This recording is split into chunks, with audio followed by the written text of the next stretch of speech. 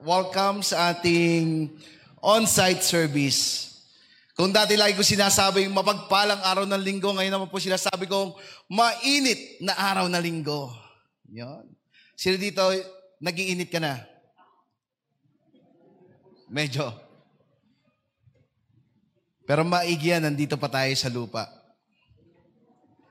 Dahil sa kabilang buhay, dalawa lang po yung pupuntahan natin.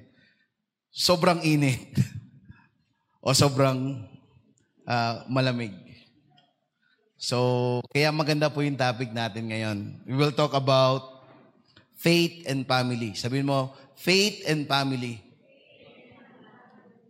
So, yung serye natin ito, nabubuksan, is all about yung pananampalataya mo bilang isang Kristiyano kasama ang ating pamilya. So, ang layunin ng seryeng ito ay na yung ating pananampalataya ay maibahagi natin. Ma-enjoy ng ating pamilya kagaya ng tinatamasa nating magandang relasyon sa Diyos. So, yung pananampalataya daw po na meron tayo, ang layunin ng seryeng ito ay hindi lang natin ma-enjoy, but also matamasa din. O yung ating pamilya ay sila din daw po ay magkameron ng magandang relasyon na katulad natin. So, ibig po sabihin that we will talk about the life of Noah or Noah sa English. And makikita natin dito, we will talk about salvation, yung kaligtasan. Many of us siguro dito, sa inyong pamilya, madali ba na ikaw ay nag-iisang Kristiyano? Di ba, may mga, parang sa lugar nyo, madali ba na solo ka lang sa iyong pananampalataya? So ngayon, more than reaching out others, mas maganda po na tayo po mismo ay ma-reach out natin yung mga mahal natin sa buhay. That's why we will talk about sa unang araw ng salvation, second week about forgiveness, and third week is about next generation. So to warm up, alam ko na nag-iinit na kayo, pero huwag kayong mag-alala. May good news ako sa inyo. Ayaw ko palang sabihin. Sabay ka na, ano? Intay na lang tayo. So, tanong, kapag may pinagagawa sa iyo, ikaw ba ay kalimitang sumusunod hanggang sa kahuli-hulihang detalye o ikaw ay nagkakata ng sariling paraan at bakit? So, ang tanong, kung meron daw nag-uutos sa iyo, either your boss, either your parent, either your classmate, or kung sino pa man, ikaw ba daw ay ginagawa mo ba itong detalyado or may sarili kang way? Kanina nagtanong ako doon sa mga music team natin. Sabi nila, depende sa nag-uutos. May kakilala ba kayong detalyado? Yung mga may asawa diyang babae, bakit nagtataas kayo ng kamay? Sino ba detalyado? Asawang babae o asawang lalaki? Depende rin, ano. Yung iba naman, detailed sometimes, minsan naman, hindi. So, natandaan ko yung istorya ko nung bata pa ako. Dahil ang tatay ko, nanay ko, medyo busy sila. Marami silang pinagkakakitaan. Merong kaming mga alagang baboy, may alagang manok na panabong, merong restaurant sila, tapos meron pa ring auto supply. So, nung lumalaki yung mga kapatid ko, medyo sa luho. Yung parang lahat ay natatamasa nila. Tapos pagka dumating kami sa parang point na nung lumalaki na ako, nung nananamasa yung mga kapatid ko, nung paglaki ko, nakita nila yung ugali ng mga kapatid ko. Sabi, ba't yan si napakalaking gumastos niyan? Ba't yan si wala dito, hindi nagtatrabaho? So nabago yung way ng pag-iisip nila. Sabi nila, dapat yan si Tawing. Tawing po yung pangalan ko noon. Nung hindi pa ako born again. But when I become born again, Tawing has gone, the Ron has come. Kaya Ron na po ang pangalan ko ngayon. Sabi na, yan si Tawing, nako, dapat yan matuto ng mga trabaho. Kasi pagka natuto yan ng trabaho, hindi matutulad yan doon sa kanyang mga kapatid. Pero mabait naman po yung kapatid ko. Kaso lang, may sakit. Yung tamaritis. Baka nakikita ako kaya tatagalin ko na talaga yung ano eh. Si nanay kasi lagi yung nanonood ng ano eh. Kaya tatagalin ko na yung live stream natin eh. Pero, kaya lahat ng ginagawa ko, ano ba, minsan, kahit yung simpleng basketball, oy, nako, tawing, magano ka muna dyan. Maglampaso ka muna dyan. Magugas ka muna ng pinggan. Kasi yung kuya mo, kaya yan eh, ganyan-ganyan. Ay kasi yan eh, puro lakwat siya ng lakwat siya. Alam niyo, parang very detailed. So si nanay, pagka si nanay, madali lang yung utos nun. Ay nanay, kung nanonood ka man, artista na ako. Ang goal ko, yung goal ni nanay, kung anong dapat matapos, mabilis matapos, okay na yon. Like yung sa paghuhugas ng pinggan. Meron po kaming restaurant, so minsan, pajujutihin ka doon. Meron naman mga tauhan, pero pajujutihin ka doon. Pagka naghugas ako, ang bilis lang po noon. Parang siguro 12 years old, talagang. Tapos may katulong ako, So yung mga kanin baboy, alam niyo yung kanin baboy? Tapon na rin yun, kasama doon sa kaya laging bumabara yung banggerahan. Sasabihin nung isang ay nako, si Tawing na naman naghugas dyan. Nasaan na yun? So, lilinisin nila yon. Pero pagka yung tatay ko, ang nag-utos, kailangan yun, yung muyang, tatanggalin mo pa. Tapos pagkatanggal mo nung muyang, mayroon pa yun, di ba, mga sarsa-sarsa? Kailangan yun, lalagyan mo ng tubig, tapos igagano mo pa yun. So yung trabaho, pagka-detalyado, medyo natagal, Pero ano yung gusto kong i-point out? Bakit ko ba sinabi yun? Kasi po si Noe, yung paglakad niya sa Diyos, he become detailed to the instruction of the word, of God, o yung instruction ng word, yung salta niya. That's why, it happened na pati ang kanyang pamilya ay kanyang naisama sa kaligtasan. And now, can we all stand up and let us read the Word of God from Hebrews 11, verse 1 to 3, and Hebrews 7. Every time po na tumatayo tayo, ito po ay pagpapakita ng paggalang sa salita ng Diyos. Sabi po dito, ang pananampalataya ay ang katiyakan na matatanggap natin ang mga bagay na inaasahan natin. At ito ang pagiging sigurado sa mga bagay na hindi natin nakikita. Dahil ang pananampalataya ng mga ninuno natin, kinalugdan sila ng Diyos. Dahil sa pananampalataya, alam natin na ang sanlibutan ay ginawa ng Diyos sa pamamagitan ng kanyang salita. Kaya ang mga bagay na nakikita natin ay galing sa mga hindi nakikita. Dahil sa pananampalataya, pinakinggan ni Noe ang babala ng Diyos tungkol sa mga bagay na mangyayari kahit hindi pa niya nakikita. Kaya gumawa siya ng isang barko para maligtas niya ang kanyang sarili at ang pamilya niya. At sa pananampalataya niya, hinatulan ang mga tao sa mundo, pero itinuring siyang matuwid ng Diyos. Tayo po'y manalangin. Panginoon, marami pong salamat sa oras na to. Dalangin po namin na turuan mo kami na maintindihan namin at maunawaan namin na ang pagsunod sa iyo, Panginoong Diyos, ay may nag-iintay na gantimpala. Dalangin namin, Panginoon, na basagin mo ang aming mga puso, ang aming mga isipan, na sa aming pakikinig ng inyong salita,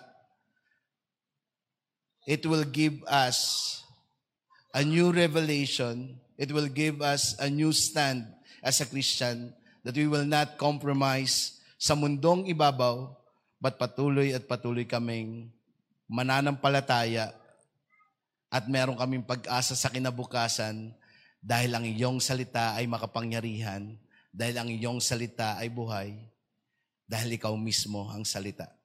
Tinataas po namin ang aming samot dalangin, tanging sa pangalan ng iyong anak na Jesus, at ang lahat ay magsabi ng Amen. So, pwede na po tayong umupo. Ginawa ni Noah ang arko upang sundin ang utos ng Diyos na siya lang ang tinuturing na matuwid ng Diyos. So, yung pagsunod ni Noe ay dahil ito ay may kaakibat na pananampalataya at may kaakibat na ang nais ng Panginoong Diyos ay iligtas si Noe. Bakit po? Nung time pong ito, gustong gunawin na ng Panginoong Diyos ang mundo. And we know that in Genesis 6 na bakit gustong gunawin ng Panginoong Diyos ang mundo sa pamamagitan ng tubig? Dahil nakita niya na ang lahat ng tao ay hindi gumagawa ng tama. That's why in verse 6, sabi dito, in verse 9, ito ang salaysay tungkol sa pamilya ni Noe. Si Noe ay makadiyos, siya lang ang nabubuhay na matuwid. Sa kapanahunan niya at malapit ang kanyang relasyon sa Diyos. So sabi po dito sa Genesis 6:9, sabi daw po dito, si Noah lang daw po ang namumuhay ng matuwid. At siya lang po ang may relasyon sa Diyos. Ang tanong po, kung siya lang ang lumalakad ng matuwid, how about his family? So posible ba na si Noe ay may magandang relasyon sa Panginoong Diyos, pero yung kanyang pamilya ay hindi? And there's a lot of story in the Bible na ating matitingnan na hindi lahat ng nakarating o nakapunta sa kaligtasan ng Panginoong Diyos ay naisama ang kanyang pamilya. And the good example of that is Lot. Tama ba? Kilala niyo si Lot? Yung partner ni Christopher? Yung mga medyo sing-edad ni Kuya Ding tumawa kilala Pero yung iba hindi nyo kilala si Lot. Search nyo sa Google, makikita nyo. So si Lot, same thing din. Meron siyang relasyon sa Panginoong Diyos. And there's a moment na namili siya kung saan siya pupunta. Sabi niya, dito lang ako in the middle. Pero in the end, he ended up compromising, not only compromising, but also disobey the word of God. At ano po yung nangyari doon? Nung nagkameron po ng pagliligtas, ang tanging naligtas lang po ay si Lot at hindi niya naisama ang kanyang pamilya. But today, as we look in the story of Noe, magkakameron po tayo ng understanding kung paano yung kanyang pananampalataya ay nagligtas sa kanyang pamilya. In first point po natin, 3 katangian ng pananampalataya ni Noe. Unang pong pananampalataya, ang pananampalataya na nakakakita. Si Noe po ay may pananampalataya na nakikita niya ang kinabukasan. Bakit? Ano daw po ba ang pananampalataya? In Hebrew 1:11 verse 1, ang pananampalataya ay ang katiyakan na matatanggap natin ang mga bagay na inaasahan natin, at ito ay pagiging sigurado sa mga bagay na hindi natin nakikita. Ano daw po yung pananampalataya na meron si Noe?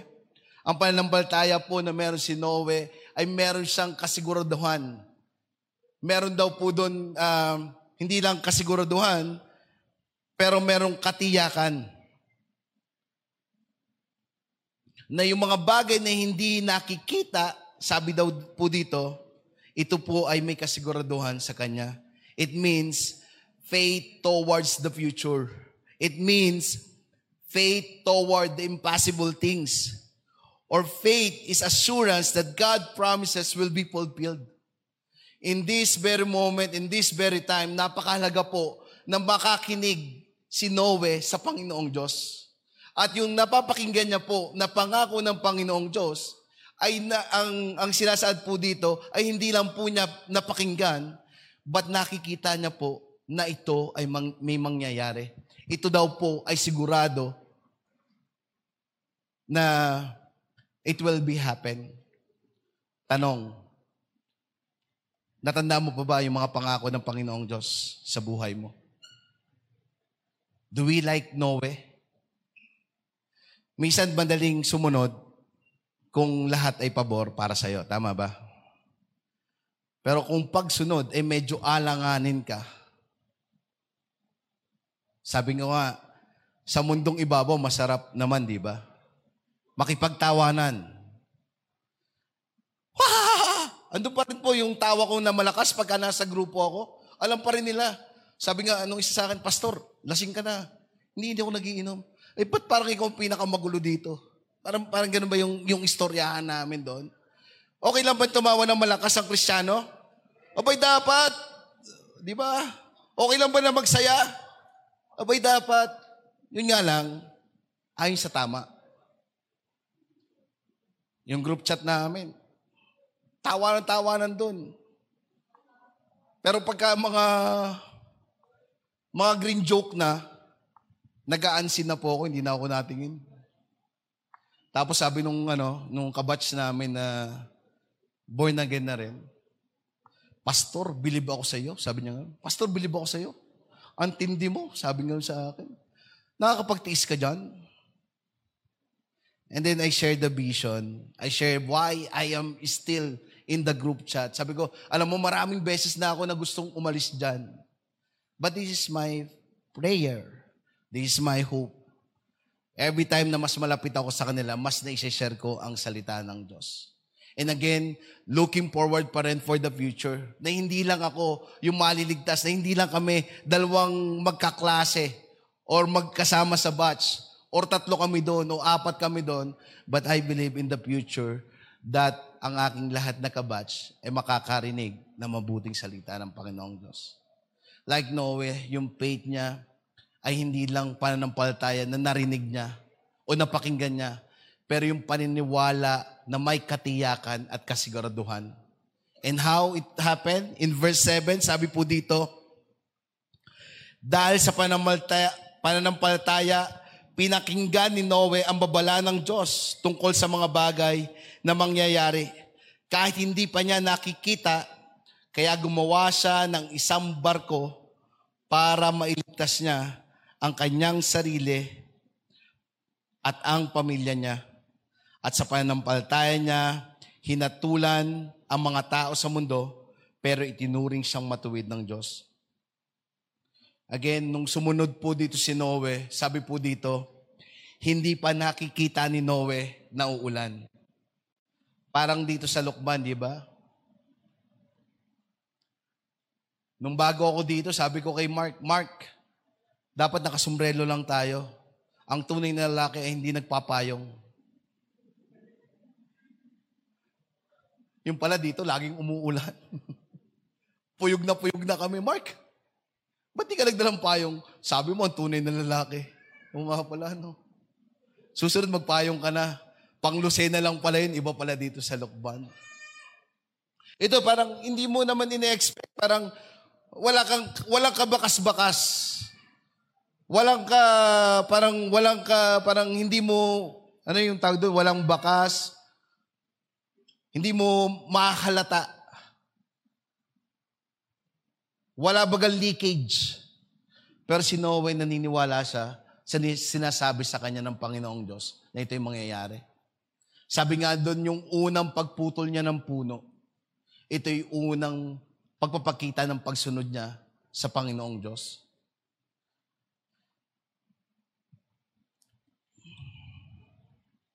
So, may mga bagay ba na ganon? Na parang ito yung sinasabi ng mundo. Yung contrast. Ano sa Tagalog ang contrast? Kasalungat.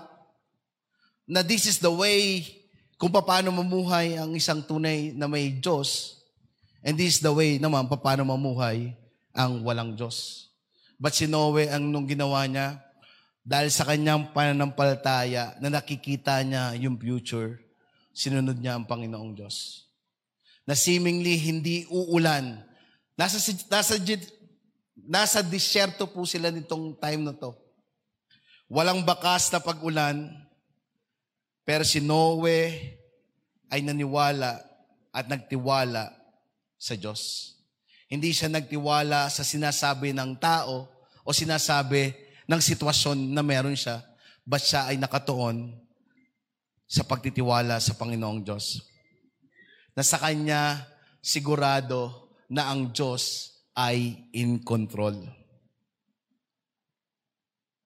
So, ibig sabihin, para kay Noe, ano nga ba ang pananampalataya? Bakit kailangan niyang manampalataya bago makita ang sinasabi ng Diyos? So, ano ba yung pananampalataya? Again, faith is being sure of what we hope for and certain to the things that we do not see. Ang pananampalataya ay katiyakan na matatanggap natin ang bagay na inaasahan natin. Ang pananampalataya ay pagiging sigurado sa mga bagay na hindi natin nakikita. Ibig sabihin, ang pananampalataya ay may katiyakan at may kasiguraduhan sa mga bagay na hindi nakikita. Ito ay, ang pananampalataya ay paniniwala sa salita ng Diyos ay mangyayari. Ano yung pananampalataya? Ano ba ang salita ng Diyos na ibinigay niya sa atin? Even kay Noe, sabi niya, Noe, may babala. Alam niyo po yung babala? Asawa ni? Yan, diyan ka magaling. And there's a lot of warnings. Every time we hear, every time we read the Word of God, nalalaman mo yung mga pagkakamali na nagagawa mo. Sabi nga, ang salita ng Diyos ay ito'y salamin na tunay na nagsasabi kung gaano tayo kabulok, kung gaano tayo kasama. Ang salita ng Diyos ay salamin na nagpapakita na ang Diyos ay banal, na tayo ay namumuhay sa kamalian.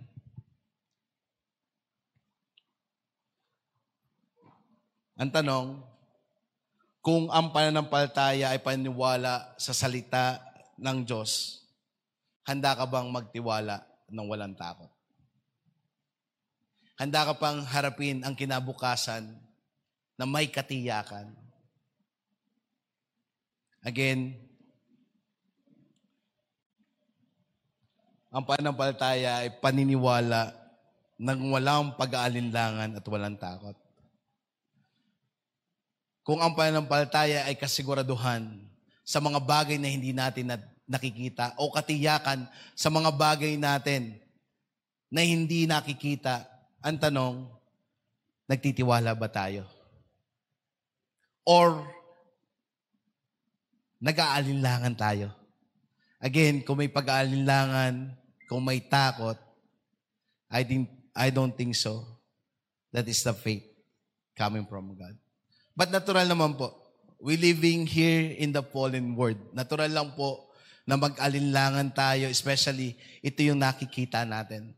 But again, si Noe, kahit walang ulan, kahit wala pang bagyo na nangyayari, patuloy at patuloy siya na nalalaman niya na darating ang paghuhukom, darating na yung babala ng Panginoong Diyos ay mangyayari. Why? Because he has a good relationship with God. Andun po yung paglakad niya sa Panginoong Diyos. Kaya ang tanong, gusto niyo ba ng katulad ng pananampalataya ni Noe na nakikita? Naniniwala ka ba? Sigurado ka ba o may katiyakan ka sa future na hinaharap natin dahil sa salita ng Panginoong Diyos? It's just like the paralytic man. Remember yung istorya ng paralytico man? 38 years siya po ay paralitiko. 38 years na siya po ay baldado. Pero nung sinabi ni Jesus, tumayo ka dyan, kunin mo ang iyong higaan at lumakad ka. There's doubt ba? Siyempre sa una, hindi ka maniniwala. Kasi sensya, tingnan natin yung sensya. 38 years na lumpo yan. Saan manggagaling yung muscle niyan? Paano biglang magkakameron ng ng pagtayo, pagkuha? So parang sabi ko nga sa rehab noon, pagka sa physical therapy noon, bago ka makalakad, lalo na yung mga nabalian ng buto, tapos matagal na nakahiga, matagal na hindi nagalaw yung muscles. O ba yung mga nirarayuma dito?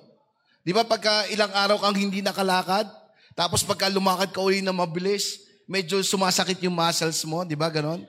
And the same time, imposible when you look into science, when you look into the situation. But again, anong ginawa nung paralytic man? When he encountered Jesus, when he understand the Word of God, anong ginawa niya po? Nagtiwala siya at may katiyakan, kasiguraduhan na ito'y mangyayari. Ano yung mga panampalataya natin na seemingly nagano sa atin, nagbibigay sa atin ng pag-aalinlangan. Again, let's go back to the Word of God and make it sure na ito'y may katiyakan, ito'y pwede nating asahan. Second, na meron pong panampalataya si Noe, hindi lang po panampalataya na nakikita niya, but pananampalataya na nagpapatatag. Sabi sa verse 13, Genesis 6 verse 13, kaya sinabi niya kay Noe, lilipunin ko lahat ng tao dahil sa kanila lumalaganap ang kasamaan sa mundo. Lilipunin ko sila kasama ng mundo. So ito po yung binigay ng Panginoong Diyos na task kay Noe. Sabi niyo, lilipunin ko ang mundo. And in verse 14, sabi dito, kaya ikaw Noe, gumawa ka ng barko mula sa matibay na kahoy.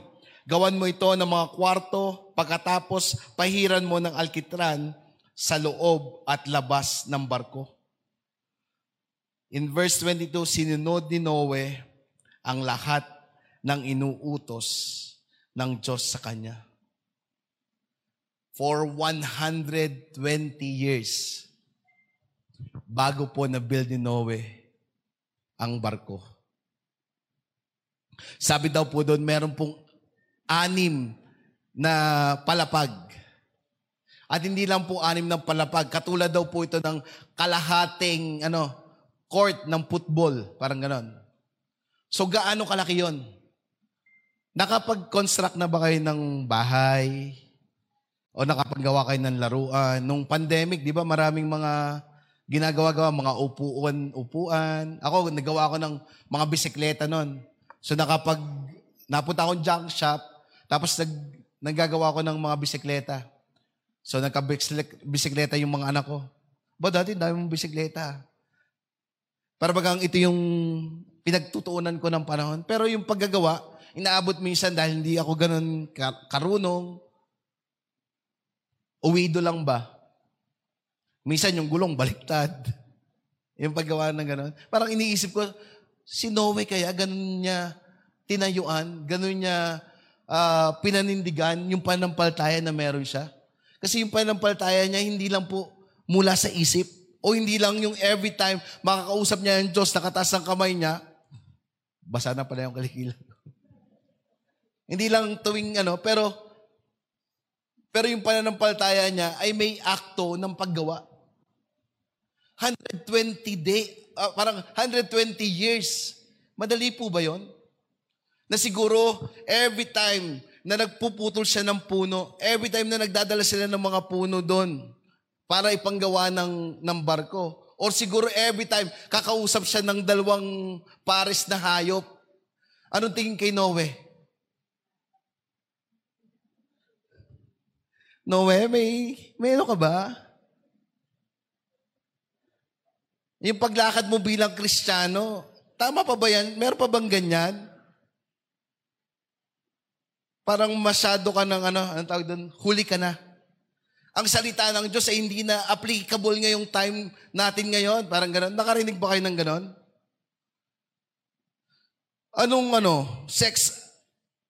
Sex after marriage. Hindi na uso yan. Ngayon, very liberated na mga tao. But again, still kung anong salita ng Diyos, ito pa rin po dapat yung ating sinusunod. Madali ba kay Noe? Sino dito masasabi mo madali? Yung pagiging Kristiyano mo? Ayan, mahigi naman. Sino dito masasabi mo medyo mahirap? Mahigi naman. Sino dito sinasabi mo mahirap talaga? Thank you, Lord. Kasi kung sinabi mong hindi mahirap, isa lang yan. You living in a compromised world. Nagko-compromise na tayo. And ako po, bilang pastor, hindi ko po masasabi na perfecto po ako. Pag tinignan niyo lang po itsura ko, lalo na. Hindi, pinapatawa ko lang po kayo.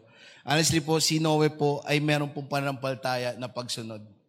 Pero yung pananampalataya niya po, ay ito po yung patuloy at patuloy na nagpapatatag sa kanya. Santiago 2:11, sapagkat ang Diyos na nag-utos, huwag kang mangangalunya, ay nagsabi ring huwag kang papatay, hindi ka nga nangangalunya, pero pumapatay ka naman, nilalabag mo pa rin ang kautusan.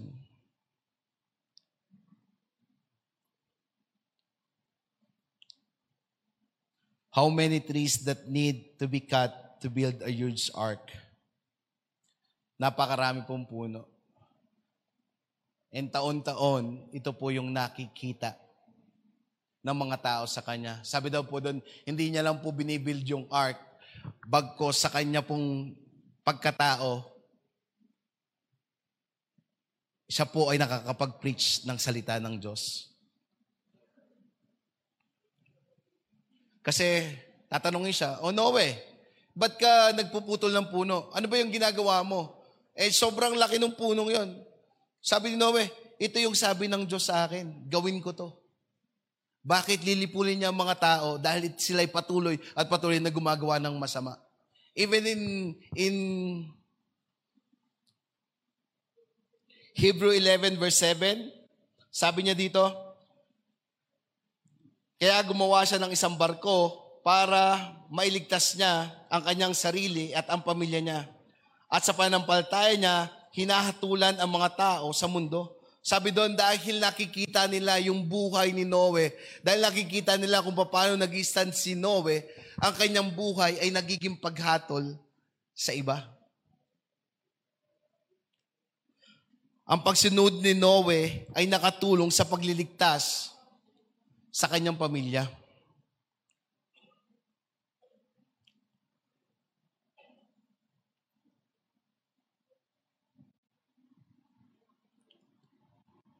So again, yung pagsunod ni Noe, yung nakikita sa kanyang gawa, yung ginagawa ni Noe na hindi pag-compromise, sabi nga dito, yung mga tao, parang hinahatulan sila. And what is the reflection nito sa kanyang pamilya? Madali din ba? Sabi ko kanina, madali ba sumunod bilang Kristiyano? Hindi. Lalo na parang sinabi nga, we are living in this world like an alien, di ba? Alien? Yan, alien. Di ba totoo? Dati pagka mga green jokes, sino yung marami kang alam na green jokes? Ako pagka hinalukay mo yung utak ko, marami pa. Yung kasamaan, marami pa. Nandyan lang yan eh. Pero sabi nga, hindi na yan yung pinamumuhay na meron tayo. Binago na tayo ng Panginoong Diyos. Hindi madaling sumunod sa Diyos, lalo na ikaw ay nahihirapan. There's always a tendency to give up and compromise. Tunay po ba yun? Na as we walk as a Christian, there's always a tendency na mag-compromise tayo o mag-fail tayo? Yes po. Pero gusto ko pong i-encourage ang bawat isa sa atin. Pwede ba sabihin sa katabi mo, kapit lang kapatid? Anong pinagkaiba natin sa hindi Kristiyano? Alam niyo po, kung may problema ko ngayon, kung may sitwasyon ka na gusto mong gawin na tama, kahit po yung hindi Kristiyano, gusto rin po nilang gawin na gawin yung tama. Tama ba? Di ba yung kanta ka hindi ko alam kung Kristiyano yung kumanta nun Gusto kong bumait pero di gumagawa. Nasa Diyos. Hindi ko alam kung Kristiyano yon. Pero gusto ko i-point out na kahit sila hindi Kristiyano, gusto nilang gawin ng tama. Kasi nung create naman tayo ni God, di ba? Sabi doon, we are created in His own image. Yung moral, kaya tayo bilang tao, tayo lang yung create niya in His own image, hindi yung ibon, hindi yung mga hayop, hindi yung mga halaman. Kasi may moral na tayo, may yung tamang pagsunod, yung moral. And kahit hindi mo sabihin, yung anak ko, alam niya na mali yung ginagawa niya. Pagka yung lumapit, Daddy, sorry. Gaganon na yan. Lalo na si G-boy ko. Gaganon, Daddy, sorry. Bakit anak? Sira yung iPad. Ang cute Alam na natin yung mali natin. Pero bilang Kristiyano, anong pinagkaiba natin? Sa paglakad natin. Sabi doon, sa paglakad natin sa Panginoong Diyos, siya ay nagsasalita sa atin at kasama natin siya. He gave us the right direction how to do it right. Ang ating pong Panginoong Diyos, kung tayo po'y lumalakad ng matuwid, opo, hindi po madali. Pero isa lang po yung tandaan natin, yung hindi po Kristiyano, wala pong nagsasabi dyan ng tama. Using the Bible, using our victory group leaders, our fellowship together. Sino dito, natutuwa ka pagka meron ka na pagsesyaran, lalo na Kristiyano na pagsesyaran mo ng mga problema mo? May sense ba? Sana may sense. Bakit? Yes, meron. Pagka Kristiyano, sabi nga, the fear of the Lord is the beginning of wisdom. Kung sino may mas magandang sagot sa mga problema natin, ito po ay galing sa mga Kristiyano. Bakit ang tunay po, ang Kristiyano po na may takot sa Diyos, ay may wisdom po na pinagmumulan. At ito po ay galing sa Panginoong Diyos. So, gusto ko pong ano yung magpapatatag sa atin sa pagsunod? Yung pananampalataya natin na may maganda tayong relasyon sa Panginoong Diyos. Hindi ko nga alam kung ano ba talaga si Noe. Karpintero ba siya? Preacher ba siya? Sigurado tatay siya. Pero ibig sabihin, yung pagpapako pa lang, saan siya kumuha ng ideya niya na anim na palapag, ganito kahabang barko. Ako, gumagawa ko ng saranggola noon, hindi ko kayang gumawa ng saranggola. Hanggang ngayon, nagpapagawa yung hindi ko kaya. Pero I believe in every situation, siguro sa unang pako niya. Anong nauna? Chinese, Filipino? Sabi no, Chinese daw. Bakit? May pako na Chinese tayo yung gumagang pako. Corny, wag na. Doon tayo sa salita. Hindi ko alam, every time na gumagawa ng, paano niya na-comprehend na kailangan gumawa ng barko. Hindi po madali. Just like us. Kahit ikaw parang, when I become a Christian, yung nagkaibigan kami ni Lal, siya yung first Christian na nagustuhan ko.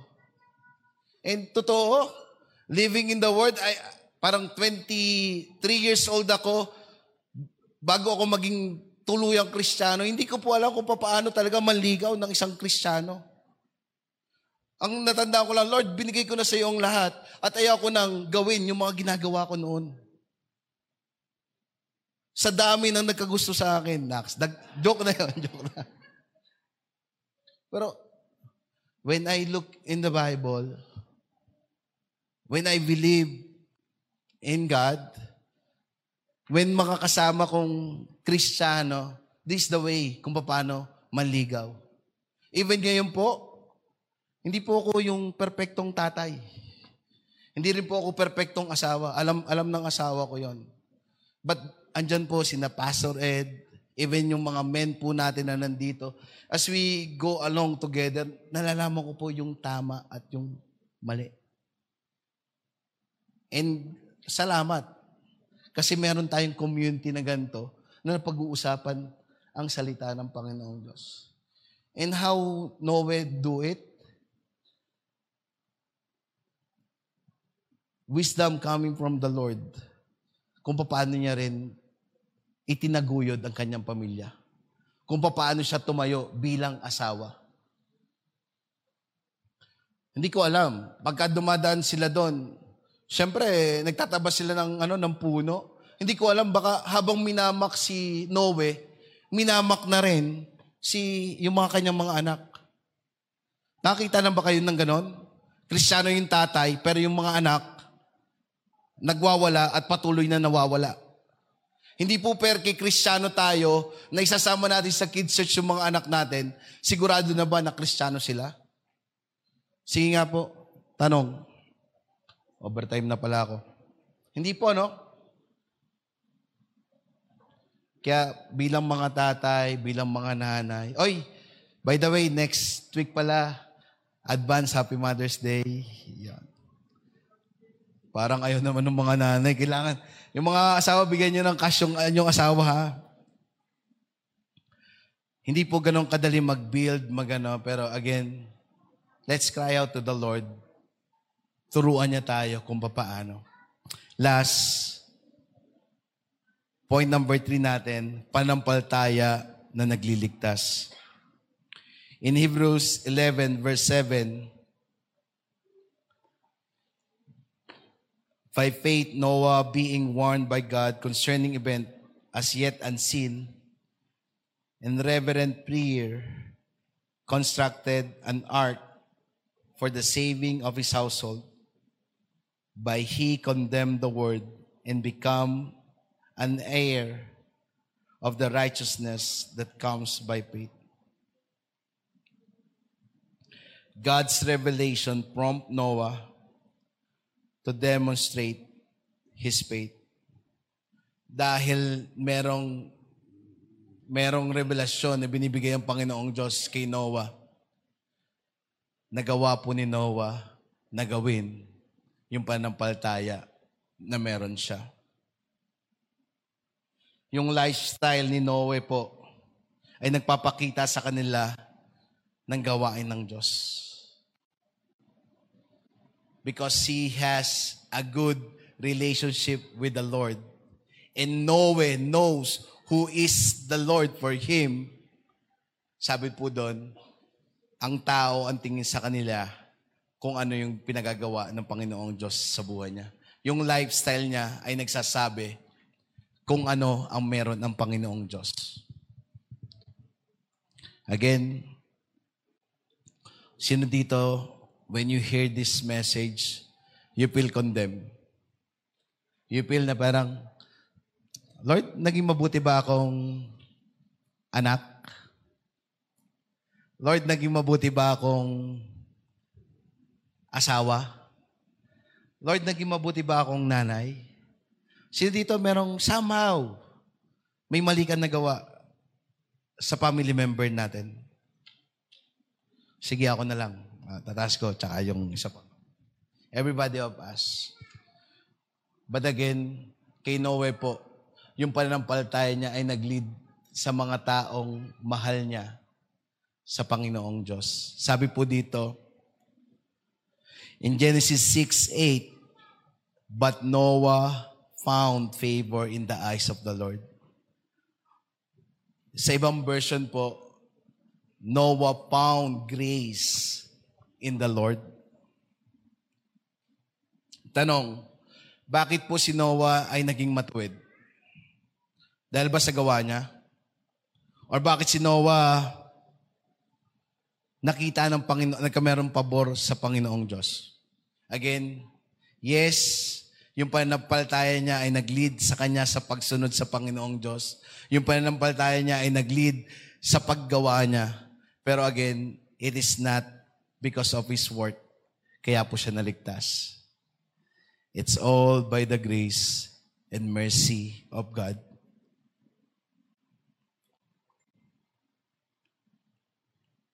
Like us, meron pong Panginoong Jesus na namatay sa cross ng Kalbaryo at pagkalipas ng 3 araw na buhay muli para kunin po ang ating mga kasalanan. Sino dito meron kang katabing mukhang righteous? Ayun yung taas ang kamay nyo. Ano yan? Righteous po talaga yan. Gusto ko po point out dito, yung pagkakakuha po kay Noe, yung pagpili kay Noe, it's all by the grace and mercy of God. And because kinuha siya or naging righteous siya, it will not end lamang po kay Noe. But sabi po dito in chapter 7 verse 1, then the Lord said to Noah, go into the ark, you and all your household, for I have seen that you are righteous before me in this generation. Again, naging matuwid po si Noe hindi dahil sa gawa niya, but naging matuwid si Noe dahil po sa Panginoong Diyos. At dahil po doon, sabi daw po doon, na isama ni Noe ang kanyang buong pamilya upang maligtas kasama ng arko. But in our time today, because of our faith, because of we believe in what Jesus did, we can have this salvation. And to end this po, as everybody, can we all stand up? Acts 16 verse 31. They replied, believe in the Lord Jesus, and you will be saved, you and your household. Kung ikaw daw po ay nanampalataya, again, this verse ay hindi po ito pangako sa lahat. But as a son and daughter of God, we can also pray for this verse. Sabi daw po dito, kung ikaw ay nanampalataya sa Panginoong Diyos, you will be saved, you and your household. Every time and every moment, this is our prayer. Tanda ko lang na nung bago kami ikasal ni Lal, sabi namin doon sa tatay at nanay niya, magpapakasal na kami. Then, sabi niya, okay lang, matatanda na naman kayo. Pero nung sinabi namin na magpapakasal kami in Christian, sabi niya, may basbas naman sila. Pastor, hindi pa ako Pastor Ron, dahil gwapo ka. Hindi. Sabi niya, matanda na kayo. Okay, you can go. Pwede na kayo magpakasal. Pero yung wife ko, lagi niyang kasama sa prayer namin, bukod sa mga finances, sabi niya, Lord, we pray na darating yung araw na ang nanay at tatay ko ay sasamba sa iyo. And maraming panahon nagdaan. And we try to preach the gospel to his parents, to her parents. But dumating yung time that syempre meron silang malaking inaalagaan doon. Alam niyo na yun, mga santo and sagrado, kandado, katoliko. But we still pray. And dumating yung time na nagkasakit yung tatay niya. We preach the gospel, pero alam mo, parang hindi pa rin niya nagko-comprehend. But one day before he died, natutulog kami doon sa bahay nila.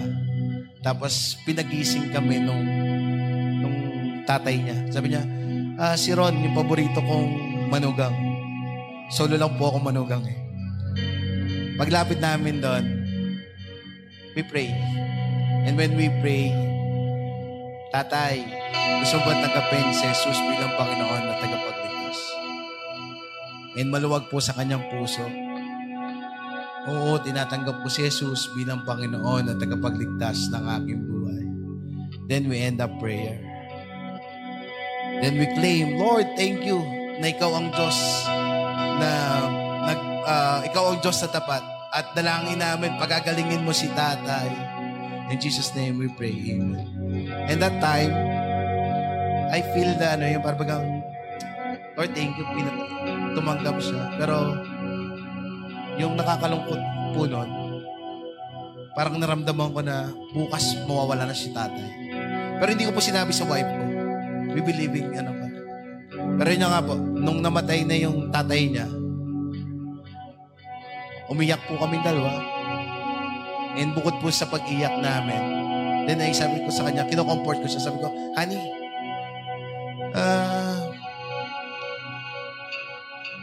ang word ko pa, okay lang. Pero dapat daw pala sa mga namamatay, wag kang imik ng okay lang. Pero sabi ko, okay lang, honey. Okay lang. Mahal ko yung tatay ko, ganyan. Pero when I say sa kanya na, remember, tinanggap niya si Jesus bilang Panginoon tagapagligtas sa kanyang buhay. And all of a sudden, binanggit niya itong verse na to, yung Acts 16, verse 31. Sabi niya, believe in the Lord Jesus and you will be saved, you and your household. And we continually claim it. Hindi lang po sa pamilya niya, hindi lang po sa kapatid niya, sa nanay niya, but also sa aming buong pamilya.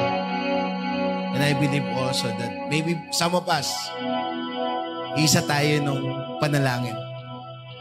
May mga mahal tayo sa buhay, maybe tatay natin, maybe yung mga anak natin na siguro ang liit pa, na hindi pa talaga nila nakikilala ang Panginoong Diyos. I believe itong mensahe ni Noe na pananampalataya na nakakakita, pananampalataya na nagpapatatag, at pananampalataya na nagliligtas, it will be our prayer for today. Can we all close our eyes? Let us pray. Lord, thank you for today. Lord, we believe that you are a God who is faithful. Nanais mo sa aming Panginoong Diyos ay magkikaming tunay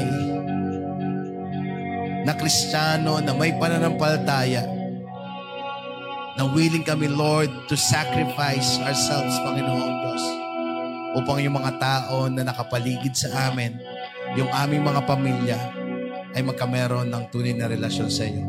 Lord, we pray for today, especially doon sa mga mahal namin sa buhay, sa mga kamag-anakan namin, mga tito, tita namin, pinsan, kapatid, nanay at tatay, Panginoon.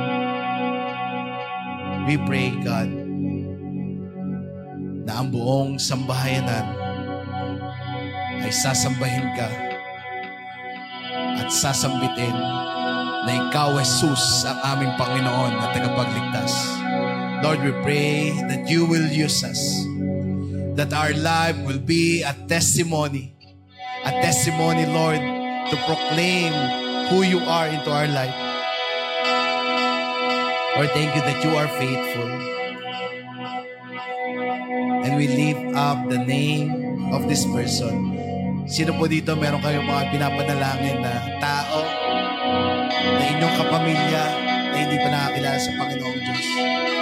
Can you say the name of that person? Pwede nyo bang sabihin yung pangalan ng person na yon? Maybe tatay nyo, kapatid nyo.